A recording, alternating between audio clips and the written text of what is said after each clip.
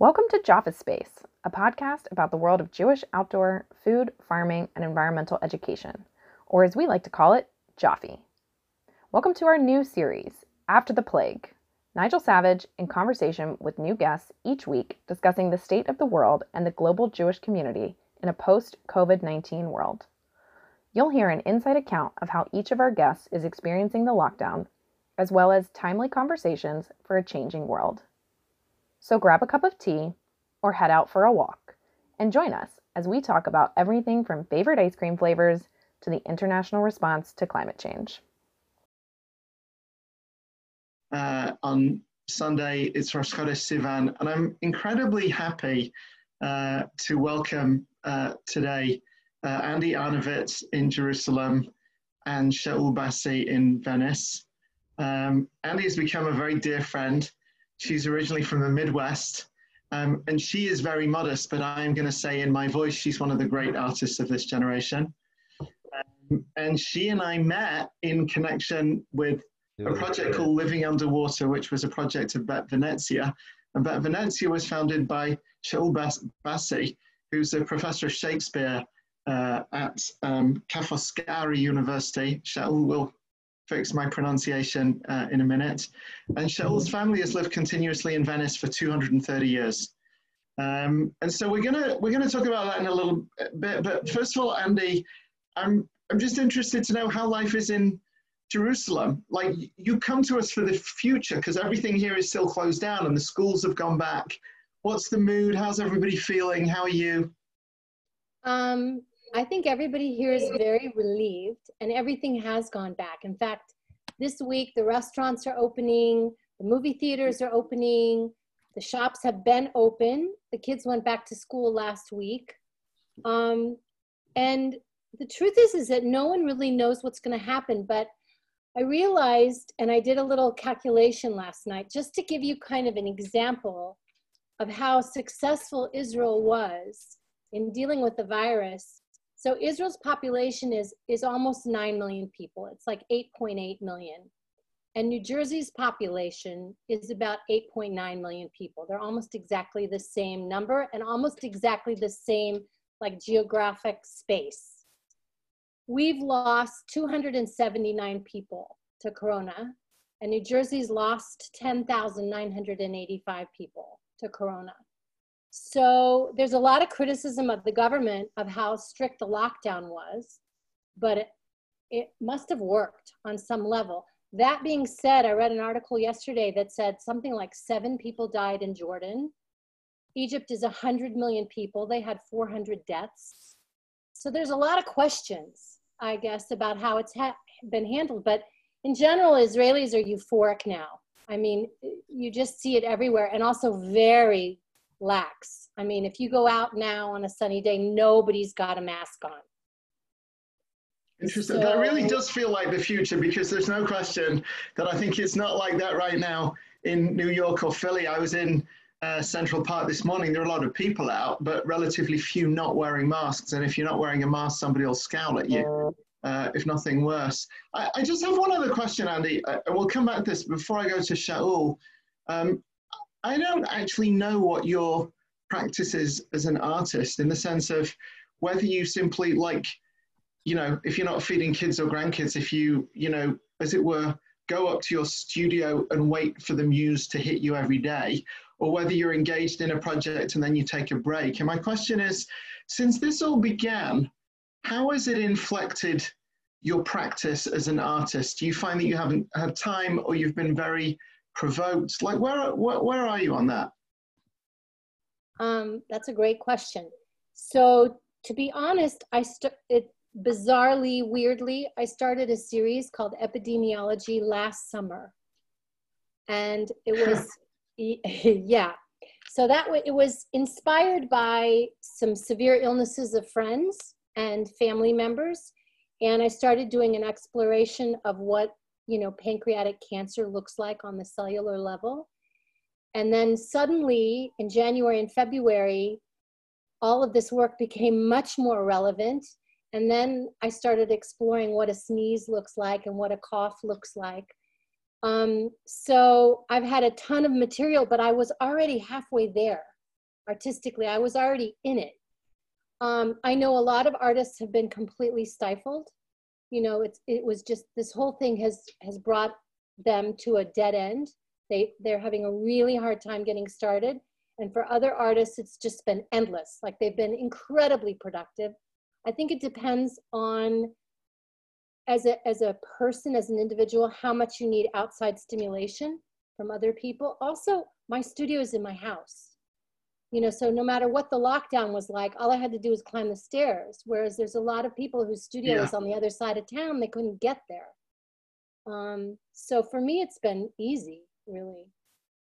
Thank you. And I'm gonna go over to Shaul in a second, but I want to welcome onto the call, if you can hear me, Lynn Avadenka, who I think is coming in from Detroit. And Lynn is a friend and colleague of Shaul and Andy and me, and also a great artist. And Lynn, if it turns out between now and the end of this little broadcast that you have video and you want to come and chip in a little bit about what it's like at the moment in Detroit, then you're warmly invited to do that. Thank you. Oh, you're welcome. But I'm going to go over now to Shaul. So, Shaul, first of all, tell us a little bit about Bet Venezia and how that arose. And then we'd really love to know, like, what it's like in Venice. How did this begin? Like, what was the beginning and what has been the middle, and where are you up to now? But welcome. Yeah. So, good morning, good afternoon. Thank you for having me. Hi. So Bet Venezia is an organization that was created under a different and longer names in 2009, and basically wants to promote and share the heritage of Jewish Venice that strongly identified with the ghetto of Venice, the place where the word and the concept of ghetto come from, which was a ghetto created in 1516, so 504 years ago, by blending, I would say, different Jewish communities. So it was a place that separated the Jews from the rest of the population, but it was also a place that put different communities with different background, different languages, different traditions in close contact, and also enabled them, paradoxically, to create a very vibrant Jewish community that ended up influencing the whole of Jewish Europe and beyond. So that community then became more like an Italian Jewish community over the centuries. The ghetto was finally opened in 1797. This is when my ancestors probably came from somewhere in Ashkenaz, from Germany probably. And then there was the war. And after the war, the community sort of survived. But in the last 30 years, the Jewish community has faced the same predicament of the rest of the Venetian population, which is strongly linked to the current coronavirus situation, namely that tourism has become basically the only game in town, that a once very eclectic, beautiful city and society has been depleted, impoverished, and I am an academic, as you mentioned. Our students cannot afford to live in the city. Young people are moving out, which reflects also in the Jewish community that's becoming smaller and smaller. So at the same time, the ghetto of Venice has become a very popular tourist destination. So Bet Venezia, that was created as an Italian/American partnership, thanks to Murray Baumgarten, who's an academic from University of California, Santa Cruz, was created precisely to make the wonderful culture of Jewish Venice available, accessible, and also to make it an occasion for artistic recreation. This is why we've had a lot of different projects over the years, academic years, projects, scholarly project, but I am particularly fond of the artistic projects, the one where we invite artists to live in the city, to explore Jewish Venice, and to create art. And this is how I came to know Andy and Lynn, and how some beautiful projects that I'm sure we will talk about later. Going back to the current situation, the this is 6 p.m. now here. And till half an hour ago, I was in a square near my house where life seems to be pretty normal, except that most people were wearing a mask. So after almost 3 months of lockdown, we were the first European country to enter lockdown. We are gradually returning to normal, which is a mixed blessing, because for a few weeks, we had that strange experience of seeing the city without tourists, which showed that we don't have enough residents, which is very sad, which put all the people that work in the tourist economy on their knees. And the one anecdote I'd like to share is that I had that really, really uncanny feeling of going to the ghetto with my permit few days before Pesach to buy, matzos for Passover. And it was the first time in my entire life that I saw in daylight the ghetto completely empty. So walking through an empty city was a very strange situation and feeling, but it also, in a way, a forewarning and may foreshadow some sort of future, and especially if we understand that even the virus is one of the symptoms of a larger environmental crisis, and that for Venice, the main problem may not be the pandemic, but sea level rise. And of course, we'll talk about that later.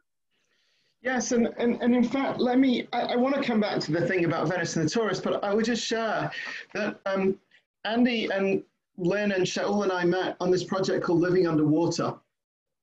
And Shaul has a screenshot of this. We may give it you in a minute. But the idea of this, the whole reason that it was called Living Underwater, a Jewish exploration of climate change, is that the whole planet is facing climate change over the remainder of our lives. There is no question that the world is changing rapidly because of our behaviors, and it's doing a huge amount of damage to us. And this idea of doing a project called Living Underwater was because we believed that in all sorts of respects, Venice was a microcosm of the beauty of human civilization, the challenges that we are creating for ourselves, and truthfully, literally in terms of rising seawaters, that Venice, we already saw what it was like to have an enormous hurricane hit New York City and hit the Jersey Shore a few years ago, and to be reminded that we're only a few feet above sea level in certain places, but Venice clearly is much lower. That's where Living Underwater came about as a project, and some of us were in Venice for that. And just after we left, there was the second highest acqua alta in history, which is to say Venice was literally underwater, and there were boats in St. Mark's Square and so on. Now, when we were there, Andy and Lynn were there for longer than I was, but I was there for a little while. I hadn't known this. I'd been in Venice once as a kid with my parents, but I hadn't really understood the issue about the huge cruise ships.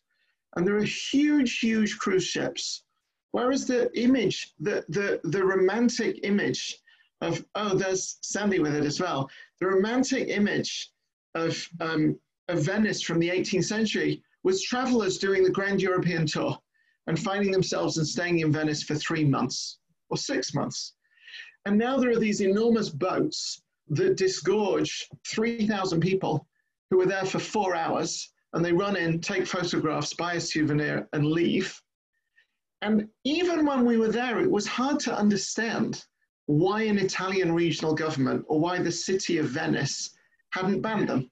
And partly, I think it was a catch-22 because so many people were now dependent on the livelihood provided by those tourists that it was impossible to imagine them not being there. And so my question, Shaul, to you is, as Venetians suddenly experienced their city in its beauty and in quiet, but at a point that it also meant that all sorts of people, literally, the cafes and bars weren't open, the souvenir sellers couldn't sell. What has been the mood? What has been the conversations? How is Venice a year from now going to be the same as it was a year ago? Or will it be different? What do you think that's going to be, and what do you think it should be? Well, in a nutshell, there have been two kinds of responses. One response was to try to go back to normal as soon as possible, including letting restaurants putting more chairs and tables out of the streets, so occupying more room just to compensate for the money that was lost during the pandemic. And then, on the other hand, there has been a very interesting reaction on the part of many Venetians who say this is, in fact, a precious window of opportunity to rethink the city, to rethink a city not in terms of investing only exclusively on tourism. And I should say, and that's very important, and tourism is not just one undifferentiated phenomenon. I mean, there are very different types of tourism. In fact, I'm very much in favor of cultural tourism, experiential tourism, and I think, especially in Jewish tourism, that's a very important segment. So some of us are trying to make some proposals to meet, to discuss. Venice would be the ideal laboratory to fight environmental crisis, to address climate change. So there would be a perfect place to invite scholars, to invite scientists, to invite artists to interact, to make this a place to think not only about how to solve the problems of Venice, but use Venice also to solve the problem in Manhattan, in Hong Kong, in all the coastal cities in the world that are so vulnerable. So since there is such a symbolic and iconic role that Venice has historically fulfilled, there are images of Venice everywhere, so many visitors. So I hope that, and Living Underwater was an example of that. So using the city and using the heritage of Jewish Venice, not simply to reflect on itself, but also to make reflections and perhaps even offer ideas to the larger Jewish community and ultimately to the world. Of course, I'm very pessimistic. I'm convinced that especially we don't have the right leaders at the moment. Probably the cruise ships will come back. People will make the claim that, precisely because the cruise ships were kept away for 3 months, now we have to get them back as soon as possible. But that would really kill us. So I really hope that we can find some alternative. I wrote this down as you were speaking, when you said this offers a precious window of opportunity to rethink the city. It was such a striking phrase to me, because that is true for the world. What has happened is a precious window of opportunity to rethink not just the city of Venice, but really to rethink the whole world and all sorts of questions of balance. And I have to say that to the extent that in working with you on Living Underwater, it made me think about Venice more and be more aware of the issues. I really feel that the question, I mean, it's crazy for me to say this in New York, but the question of whether and how Venice in Italy addresses the topic of the big cruise ships and Venice on the other side of this is almost a microcosm of the extent to which we can or cannot feel hopeful about the future of the world. Because it really will be crazy if a year from now it is the same as it was a year ago. And there have to be between this, again, is I think an issue for the whole world, between absolute craziness over here and nothing happening and everything closed over there, there has to be an intermediate point.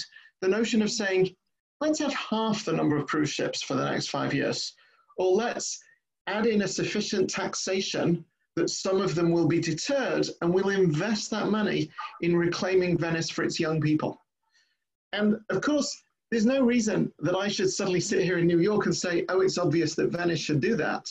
I also sit here in New York and think it's obvious coming out of this crisis that all Americans should have high quality healthcare, because we have seen the tragic consequences of not doing so. So the mere fact that somebody thinks something should happen doesn't mean that it will, well, that leads me back in a sense, Andy, to you, because the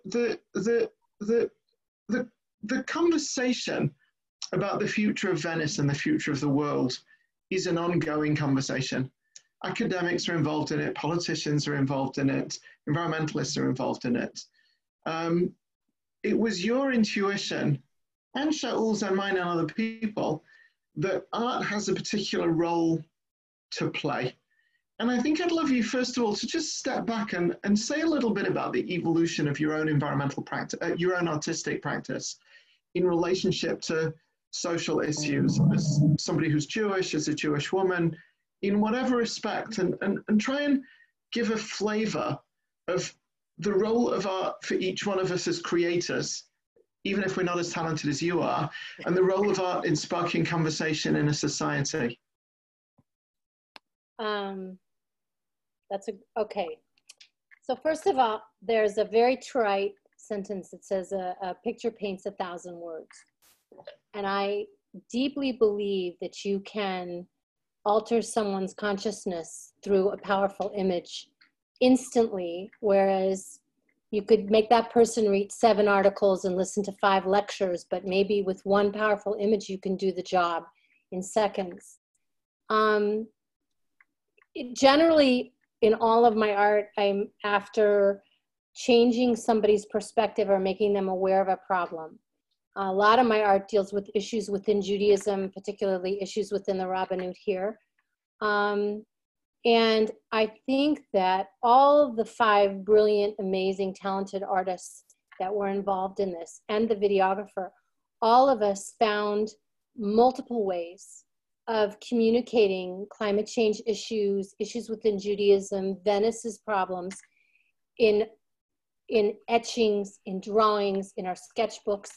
And I have to say that the response, this entire project was accepted to the Jerusalem Biennale. And it was one of the major shows in the Jerusalem Biennale last October. And the response that we got from people that were visiting the exhibition was amazing. And really and truly, for me, one of the most interesting things was that each of the 5 artists was required to keep an art journal in their entire month in Venice. And then in the end, they were required to turn in to the project 15 images, 15 pages that they loved. And what we did is these journals ended up being so beautiful that we placed each artist's journal in a little glass box. And then we created a facsimile journal. We took the best pages of those journals and we created a real journal that people could flip through. And you would think in this day and age that most people would just walk right by this because you have to invest time. But in fact, people were so drawn to and emotionally, intimately in love with these tiny pages of paper and the action of turning the pages, which I thought, again, reflects a deep human need for touching things, which is an even bigger conversation that we could have in another one of these about what do we do when you can't see the art anymore, when you can't get close to it, when you can't, you know, see eye to eye to the painting. Does virtual art galleries, does it do the same job? But I'm convinced that art can heal people, and it can also make people deeply aware of their behaviors.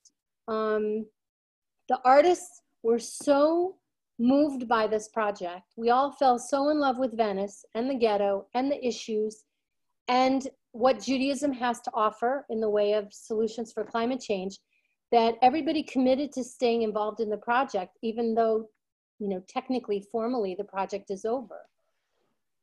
So yes, and indeed, there'll be more on this in the future, but I want to share with everybody, and we know that people come in and watch these things as it were not in real time, but Living Underwater is an ongoing project. We've really clearly decided, not only between Bet Venezia and Chazon, but the artists involved and a growing number of people, that this is a forward-facing project. And at some point on the other side of this, we're planning to redo the website. But I think I would certainly say to anybody who's watching this who feels artistically drawn to the engagement between art, Jewish tradition, and the future of the world, you should feel free. You can send me an email at nigel@chazon.org. You can go to the Living Underwater website. But there is no question that at some point in the future, we're actually going to invite people to submit new pieces of art to what we see as an ongoing project in this regard. Shaul put up I think, one of the snow globes. I just wanted actually to give two examples of Andy's art just to bring this down. One of them, which was prior to Living Underwater, was a piece that Andy made, which shows essentially a paratrooper, an Israeli paratrooper, who stood there, who you can recognize as a paratrooper with his parachute behind him, and an umbilical cord going from him to his mother, 30 or 40 feet away. And it was such, without needing any commentary, it was so intense to be able to see this and to understand that generation after generation of kids in Israel have gone to serve in the army, and generations of mothers have watched their kids do this with pride, with a sense of connection, with love, and also with a sense of fear. And in that one image, so much was packed in that was so profound and so moving. And I don't even remember when I first saw that, Andy, but it had a big impact on me. And the other one I want to show people is a piece that Andy did for Living Underwater, where one of the things that's incredibly striking in Venice is the architecture and the houses and the tall houses on the canals and the chimneys. And that's one jigsaw piece. The second jigsaw piece is, of course, that trees are so central in Jewish life. The Torah, we say, is Etz Chaim, the tree of life. And the third thing, of course, is that in our generation, we have a new understanding of trees, because as a society, we're putting too much carbon out into the atmosphere. And when we cut down trees, we make that worse. And when we plant trees, we make it better. And Andy produced this piece. And it's essentially showing an image of Venice, but it is imagining that the chimneys, instead of putting out carbon, are actually literally living trees, green things that are actually making the world a better place rather than a worse place. Andy, can you actually say a word about either of those pieces, like how they arose and what it was like creating it and how you felt about them, and just a couple of words about that? So one of the beauties of the program and the way that it was designed is that before we ever started making art, we invited scholars to talk to us, and Shaul had arranged for us to have a really in-depth tour of the ghetto. There's a marvelous new biblical garden that, if you don't know it's there, you would never see, and that inspired a gorgeous etching that Lynn Avadenka did. But we kind of immersed ourselves in Jewish Venice, and we also at the same time had incredible lectures by all these different scholars. They were Skype lectures where we listened to what Judaism has to say and what the problems are, and then we started working. And one of the things that we heard over and over again was adaptation, that we are going to have to learn to adapt, and we're going to have to rethink all of our habits. And that's really how I came up with the idea of trees growing out of the chimneys, because you really can't have fires in Venice anymore. I mean, I think it's pretty dangerous. I suppose some people can, but everywhere you look at the tops of these gorgeous buildings that are centuries old are these massive chimneys. They almost look like factory chimneys, and they're empty. And I thought, you know, how amazing would it be if you looked up and there were trees growing out of all of these chimneys? And I think that sort of thinking outside the box is the way we're going to have to go with this entire problem. We're going to, you know, as Jews, we're going to have to go back to the text and say, okay, let's look at this again. Maybe there's something we missed. There's a new idea here. I think as human beings, we're going to constantly have to say, how can I live differently? And you know, as you were speaking, Andy, I'm thinking, first of all, that just this story is such a metaphor for the potential role of art in relationship to the climate crisis, because it is like we literally all look at our cityscapes, but we don't register them. They're so familiar to us. And the combination of your unfamiliarity, the question, and the art suddenly provokes in a different way. But I'm thinking now about Christo and people who did art on a big scale. And the image that we looked at earlier on of hundreds of pink flamencos in the canals. And I want to say, what would it be to take that image and turn it into like a full-scale Christo art project and figure out what it would actually be. So that's just like a random image, as it were, but what would it be to take that piece of art, Andy, in the snow globe and figure out how we put 100 trees into the tops of those chimneys, right? Just for 3 months, right? As part of the Biennale, right? When is going to be the next Biennale? Like, let's do that. Shaul, I heard really sad news. Well, the Biennale has been postponed because of the virus, and so the next Art Biennale won't be until 2022. So here, guys, it's happened live. It gives us 2 years to figure out how to put 100 living trees into the chimneys of Venice, because what a profound image and statement that would be for the world. And by the way, on both sides, right? For Venice as a metaphor for the world, but also it's Shavuot next week, right? It's Zman Matan Toratenu. It's the time of the giving of the Torah. And the famous rabbinic midrash on that is, why is it not the time of the receiving of the Torah? And the answer, of course, is like, the Torah is there to be given. It's given by our ancestors. It's given by those who came before us. The question of whether and how we receive it is up to us. And the reason that we have the cycle of the Jewish calendar is that Shavuot comes every year, and as it were, Shavuot is the same. The Torah reading is the same, but we are different, and the world is different. And so the next Biennale is going to be the first Biennale after all of this. How do we reflect this? I want to, just before I ask a couple more things, I do want to say there's a chat line here, and if people want to ask, we'll probably have time for 1 or 2 questions. If you have a question that you want, you can either put it in the chat line, or we'll invite you to just to say something. Lynn, I'm not sure if you're there, but do you want to say a couple of words about Detroit and how Detroit is and art in Detroit at the moment? Hi. Well, I have a lovely studio of my own, which is where I'm sitting, and which is pretty much where I've been since we shut down the print shop that I run, which is really in the heart of the Eastern Market, which is a fruit and vegetable produce market. If you've been reading about the United States, Michigan has been in the news. All of our elected officials have been at the receiving end of the president's ire. Detroit's really been decimated by this virus, and it's hit the Black community really tragically so.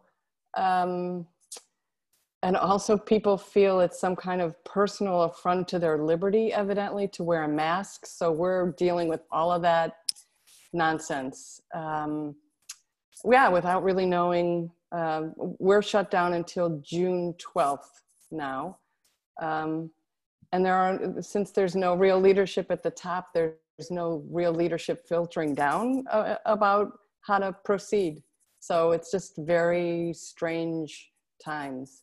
And it is great to see friends. We began this conversation. I was asking Andy about Israel and Israel coming back to life. And as Andy said, Israel locked down very tightly. People got with the plot. Part of the ultra-Orthodox community was a little bit slow, but ultimately they got it too. And they've controlled it. Now they're coming back to life. I'm very struck that Israel has a certain kind of social solidarity. Famously, Ruby Rivlin, the president, gave a speech a couple of years ago, and he talked about 4 tribes in Israel: the ultra-Orthodox, secular Israelis, Israeli Orthodox Zionists, and Israeli Palestinians. And his observation was that they're 4 different tribes, and that it was a challenge for Israel to think about how they relate to each other. But I've been struck during this virus that each one of those 4 tribes has very, very strong social networks and very strong family networks, and is very supportive. And I think in general, Israel has been a very supportive place. And America, as we know, is very, very individualistic and anarchic in some ways. And I think it is not helping this country in this period.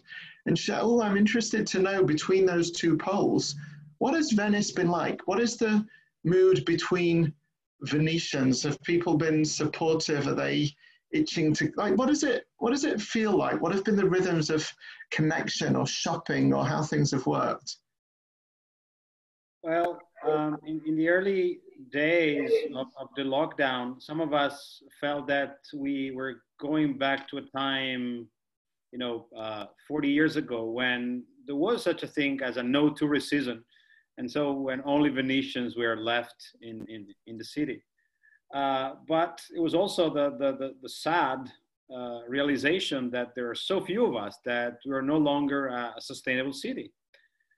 And so, there were beautiful pictures, and we were also slightly amused that, on CNN or on many international media, there were these images of empty Venice with this clean canals, as if it was a sort of paradise on earth that had come back. But in fact, it was more like the H-bomb effect of seeing these empty streets and empty squares, because that was always very sad. Then we had all these images that many people thought were true, with all sorts of animals in the canals, dolphins and other sea creatures. But the one thing that I want to say, and that will give you, I think, a very practical example of what is on many people's minds. So for many people that were not in tourism, the last 20 years became an opportunity to make a lot of money by saying, your grandmother died, her apartment is empty, let's put it in Airbnb, and you'll have a ceaseless flow of tourists, and that will make you rich. All of a sudden, people who were in other lines of work found that all their reservations had been canceled, and they had empty apartments. So my simple, very simple, and incredibly difficult recipe would be the following. I have 4 apartments, and currently these 4 apartments are on Airbnb. And I hope that, as many people will come, because the shorter they come, the highest I can, charge them and make more money. On the other hand, if God forbid, the virus comes back, we'll be back to square one. And once again, all the tourists will cancel again, and maybe there won't be a third time. So imagine that I have 4 apartments, and instead of having all 4 on Airbnb, I keep 1 on Airbnb for tourists, which also allow me to charge them more and also to fix the other 3. 1 goes to students. And so as an academic, I have finally students can afford to live in the city. 1 goes to a resident, and the resident can be someone who will be the plumber who will come to fix the other 2 apartments. And crucially, the 4th, which to me is a very important apartment, is the one for Andy, for Lynn, for you, for all the artists, for all the activists, for all the scholars who will be coming, not for 2-3 days of their absolutely respectable holiday, but for the kind of experience that we shared. Because I think one of the ideas, the tenets of Bet Venezia is that when people come to Venice with a creative project, with an intellectual project, with an educational project, and they stay here for longer than a week, something happens. And that involves both them, and I'm so happy to see Andy, nodding, and something happens to us. We have that kind of intensive relationship. And I feel what we ultimately have is the creation of a temporary community, also a temporary Jewish community, that have such a meaningful time together that at the very least is very important for them, but also may end up producing something like this that is now traveling and has a life of its own. So this is also something that is economically sustainable and viable. And so this is, I think, the vocation, because let's not forget that, I don't know exactly where you live, Nigel, but if you live in New York, there are more Jews in your building than in the whole of Venice. And there are more Jews in your neighborhood than in the whole of Italy. So the future of Jewish Venice also depends on having this educational visitors, these experiential tourists, and not just the one who come to the ghetto for an hour to see the synagogues and then go away. Look, I not only agree with that, Shaul, but again, I want to note that what you're describing as the particular challenges of Venice are in fact challenges that London and New York and many other cities have as well, but they're that much more intense in Venice. So the challenge of young people living in London or New York and real estate is the same.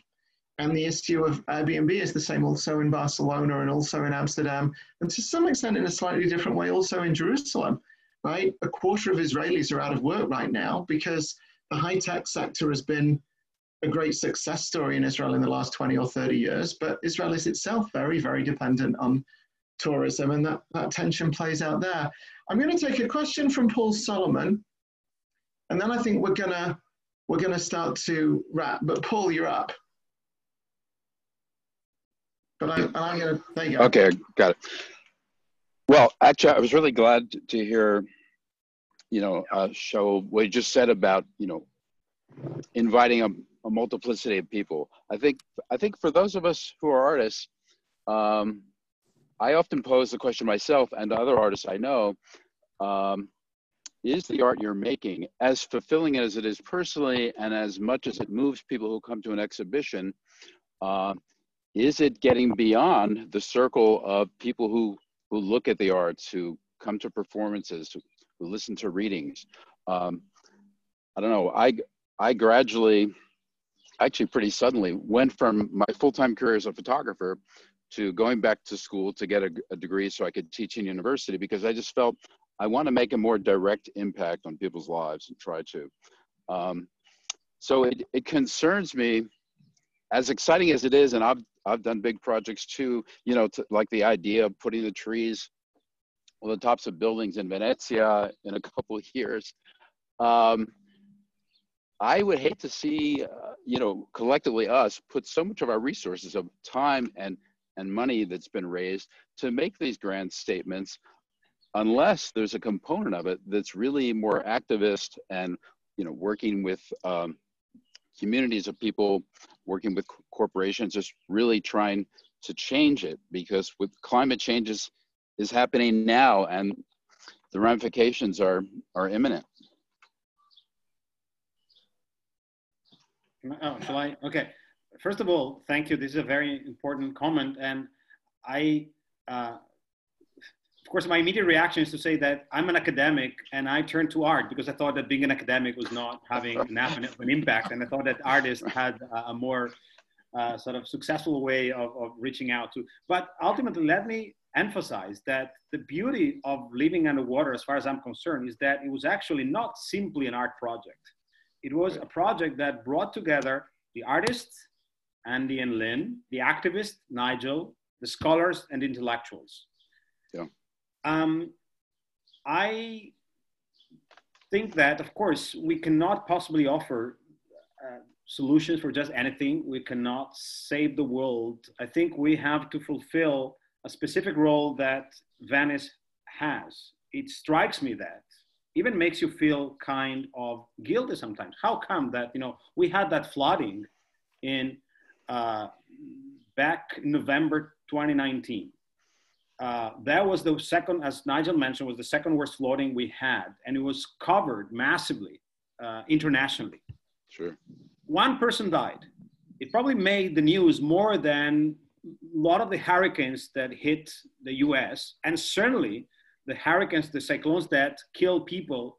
There was this major cyclone in India and Bangladesh. So whether one likes it or not, Venice occupies a very, very important symbolic role that makes sort of blown up out of proportion its significance in the entire world. So I think that making an artistic intervention in Venice is a way to broadcast certain messages, certain way of reflect about these ideas, which is something that we need to cultivate. And hopefully Living Underwater was not made to make an impact locally. Actually, quite the opposite. I don't think it will make any impact locally, but I'm sure that it can help to make an impact in many other places and can generate other types of projects. And so the Biennale, since it was mentioned, it's a good example of how the art world can also magnify certain important social issues and also bring together different types of people. Mm-hmm. We're gonna start to wrap and come into land. I'm gonna invite Andy and Shaul each to have a last word and tell us something that gives you hope or something that you're reading at the moment or doing you want to recommend to us.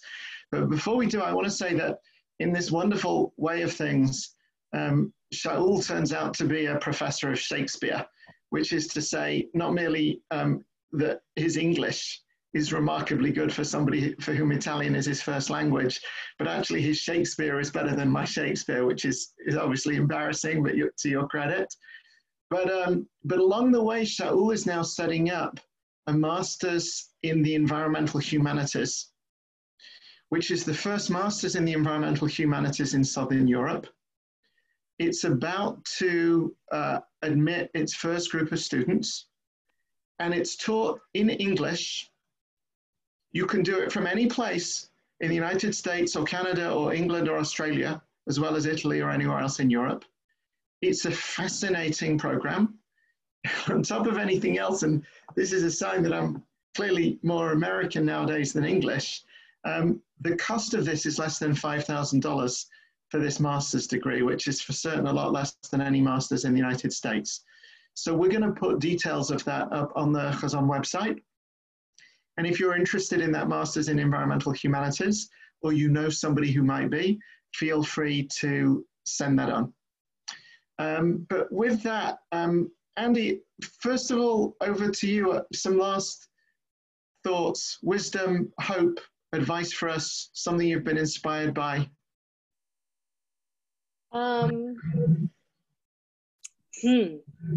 typically optimistic. I think a lot of people learned a lot of difficult lessons in this whole lockdown about the importance of quiet and listening and being and not running from thing to thing. I think that's actually been wonderful. I think anthropologically, humanly, there's a whole lot of wonderful lessons that have been learned.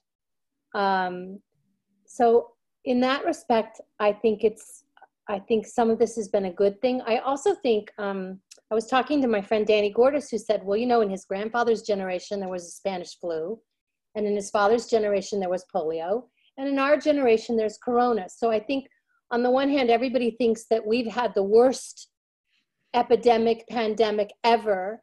I think that these things do come in cycles. I'm very, I have to say, Israel's doing all kinds of stuff about viruses and testing and you know, instant read things. I think that's something to look forward to. And I'm convinced that art and literature and music heal us. You know, at the end of the day, those are the things that heal us. Without them, I think we'd be completely bereft. Whether it's on a little scale or a big scale, I think those things matter enormously, especially in times like this. And I think that, you know, living underwater and Venice, there's something that gets under your skin, both the project and the place, and it doesn't let you go. So I'm along for the ride, really. I want to see where it goes. Thank you. Shaul. Well, Living Underwater was partly inspired by a book called The Great Derangement by the Indian writer Amitav Ghosh. And since that publication, he has a novel out called Gun Island. And I would recommend this novel for those who love Venice, for those who have concern about the environmental crisis, and for those who see the entanglement between the environmental crisis and the migrant crisis. Because this is a story of an Indian scholar who meets a young Bangladeshi migrant in the ghetto of Venice and outside. So, and I totally echo Andin says that art has so many important functions in this world that we really need to propel living underwater forward in all possible forms. And I think it would be really wonderful to have some new ideas and contribution from the people who have been with us today. So thank you so much. Thank you. I just want to end by noting that although we know it to be true that Pesach is freedom from, It's freedom from oppression, from want, from slavery. And that's what Seder night is. We literally leave the narrow places. Then we go on this 49-day journey when we're in the wilderness. There are no rules. We have radical freedom. The Torah has not yet been given. And then the Torah is given, Shavuot, on the 50th day, and we receive the Torah. And it's a different kind of freedom. It's a mature freedom. It's not freedom from, it's freedom to choose to self-limit ourselves, that not everything we can do should we do. And it strikes me not only that that's true for us as individuals, but for example, in the case of Venice and the whole world, we're learning, for example, that not everything that we can do economically or in relationship to tourism or all sorts of things, we wouldn't wish those things, as it were, to be deprived of them in some kind of a totalitarian sense. And yet this question of how we limit our own freedoms in a mature way is an important question for the world right now.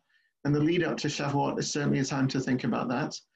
But I want to add that I'm very struck, just shifting gears for a second, that the Jewish community, like everybody right now, the Jewish community has been really hit. The summer camps have closed. Synagogues are worried about membership. Like, people don't know what the future models are. And things are shrinking back into a core. And in that process, the place of art is an incredibly important thing for everybody to think about, and not just people who think of themselves as professional artists. And the key question is art a luxury or a necessity? And I think it too easily looks as if it is a luxury. And yet, to imagine any of our homes with nothing on the wall, to imagine our lives without literature, without film, without TV, without music, is literally impossible to do. And so as the world moves forward and starts, as it were, to come out of lockdown, and as the Jewish community does so, and as we cycle into Shavuot and beyond Shavuot, as well as everything else, I think that it is right for us to think about the place of art in this conversation. And certainly at Chazon, the word Chazon means vision, and I haven't been to my office for quite a long time, but a friend and a former board member, Andy Blau, used to be head of Time Life. And at one point he came to me and he said, "Nigel, I've got 11 million pictures in my photo archive. Pick one or two that you would like, and I'll get it printed nicely for you. You can put it on the wall." And the one ultimately that I chose that's over my desk is, of all things, a picture of Jack Kennedy and Bobby Kennedy. And the reason is that Jack Kennedy and Bobby Kennedy. And the reason I chose it is that I love very deeply the line that is attributed to Bobby Kennedy. "Some see what is and ask why. I dream of what might be and ask why not."